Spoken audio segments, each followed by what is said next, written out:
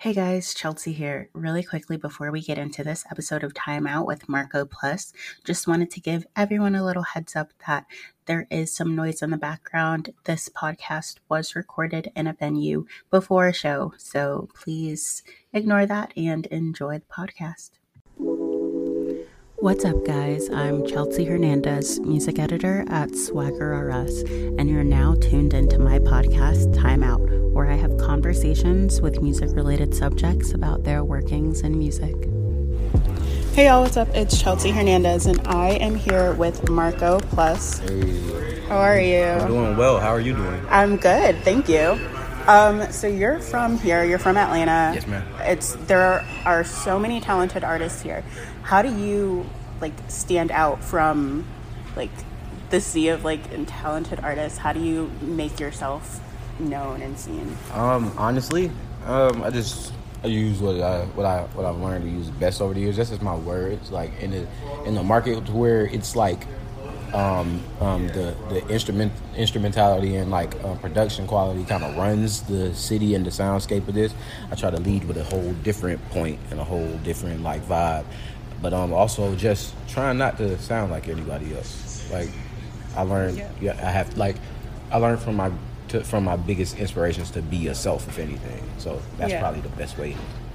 Thank you.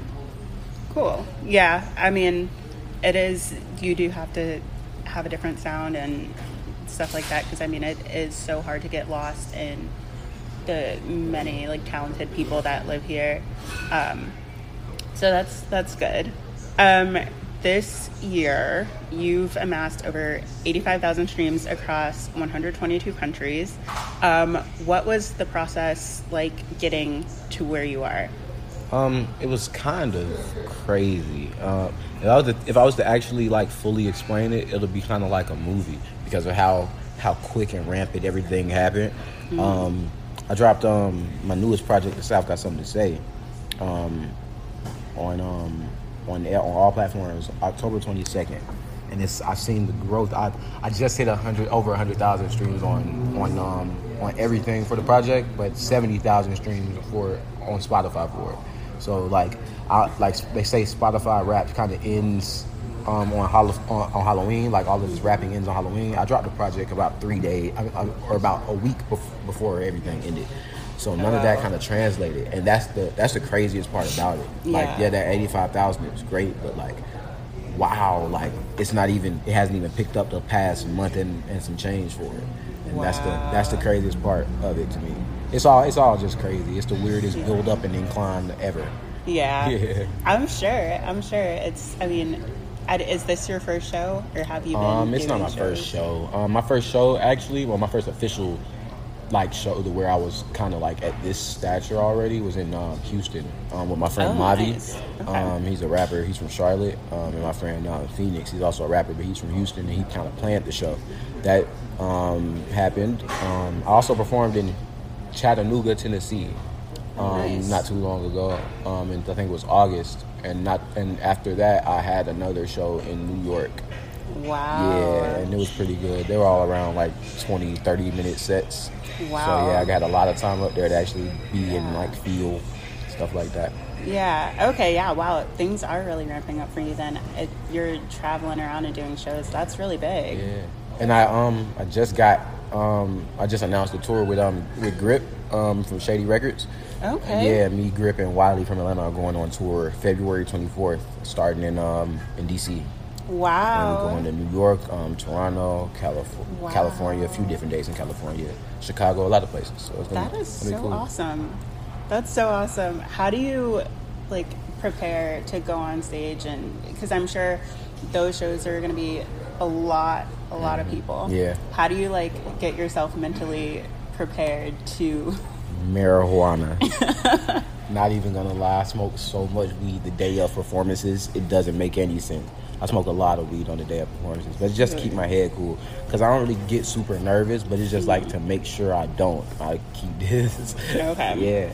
Yeah, because I'm gonna do my job regardless, but it's all about the nerves, that's the stomach issues and all of that when it's coming to it. So I just smoke a lot, make sure I'm numb before I get there, because it's not going to be a problem. It's not going to be I'm too high when I'm performing. It's going to be okay, ready. He's preparing for this. Yeah, it gets you in that mindset to not think about what's happening, but be able to perform. Exactly.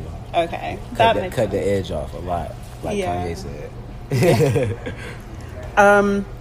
So, you mentioned, you dropped The South Got Something to Say, but you also dropped +2, Northern Lights, and Sparko. So, out of those projects, what do you think? Which project do you think has resonated most with people? And I think you kind of touched on it because you mentioned the amount of streams. Yeah. Why do you think that The South Got Something to Say resonated with people so much? Well, because it's more of a coming of age tale than any of my other projects. +2 was more of a showcase of of energy and young rambunctious energy to be specific. And it's all good and it was great music, but then it was a certain thing to have people get their eye on me, because it's good raps and it's good music. Sparko, that was more so for 420 inspired things, you know what I mean? So I can understand how some people would be attracted to that, some people wouldn't. But with The South Got Something to Say, it's really like an indie movie. Yeah, that's how I look at it. It's Super Bad or something like that. Maybe a little more dramatic to some people, but all in all, it's like a coming of age tale for a young man and for young people. Yes, young people everywhere. You know what I mean? Not just men, but men or women. It's just people feel everything because I'm talking from a real person perspective. Using my topics of my optimistic feeling, fear. Just happiness, cockiness, being scared out here sometimes in Atlanta. You don't know what the hell can happen to you. Everybody seems like everybody can resonate with something like that. Yeah, it appeals to a wider range of people. Yeah, I mean, I like it. I like that one. Last question.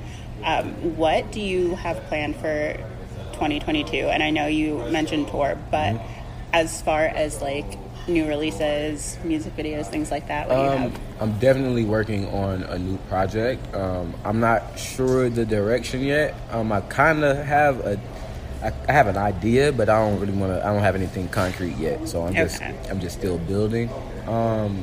There's actually another tour that's kind of in the works with some other people. I can't spill those beans yet, but yes, trust me, it's pretty crazy. Nice. Working with a lot of different people. I got songs with Chris Patrick coming soon. My friend Mavi. Shout out to Red Veil. Me and Red Veil got something coming soon. Me and Grip. It's just a lot of just trying to keep my foot on the pedal. You know what I mean? Yeah. Make sure I got my best foot forward in this. Nice. All right. Well, thank you so much. Is there anything else that you want to say? Anything you want to share? Demo by Backseat Smiles coming soon. The Backseat album is coming soon as well. Backseat rules the world. On Top rules the world. Shout out Steve Harvey. Okay. Thank you. Thanks everyone for listening.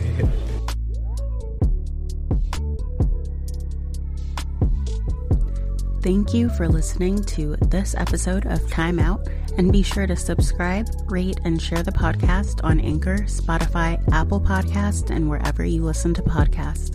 Also, be sure to follow us at SwaggerRS on YouTube, Instagram, Twitter, and Facebook.